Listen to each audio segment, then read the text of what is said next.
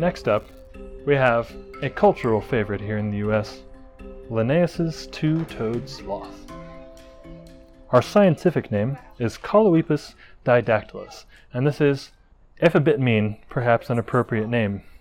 Coloepus is Greek for lame foot and refers to sloths' inability to effectively use their feet for locomotion. Poor things. And their second name, didactylus, refers to their two fingers. Now all sloths have 3 fingers on each of their toes, but the two-toed sloth is distinguished by its 2 toes on its forelimbs. Sloths are excellent at climbing and have some of the biggest claws. In terms of the claw to size ratio, they have, in fact, the biggest claws in the animal kingdom. They're only rivaled in size by those of the giant anteater. Sloths, in general, are, frankly, very bad at what they do.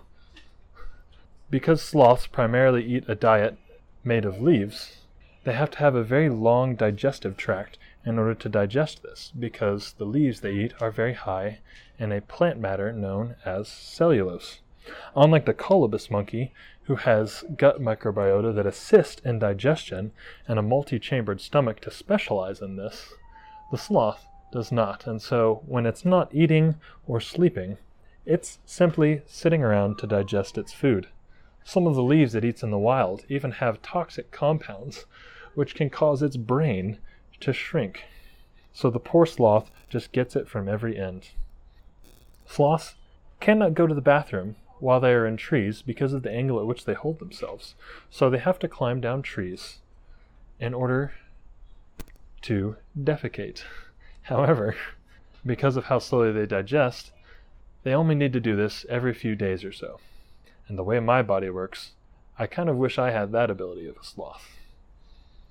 Sloths don't necessarily have any camouflage on their own, but they do move so slowly and live such a sedate lifestyle that in the wild they often get covered with moss, algae, or lichen, giving them somewhat of a natural barrier.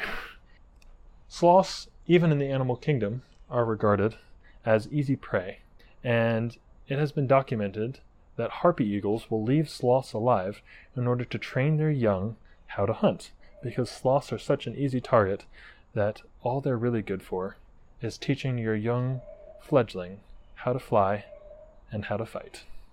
Nevertheless, humans love sloths because, honestly, they're so cute and so relatable. If all I could do was eat, sleep, and digest my food, then man, you best believe I would do it. I do love sloths, even if they are bad at what they do. Next up, we'll look at a strange-looking dog, the maned wolf.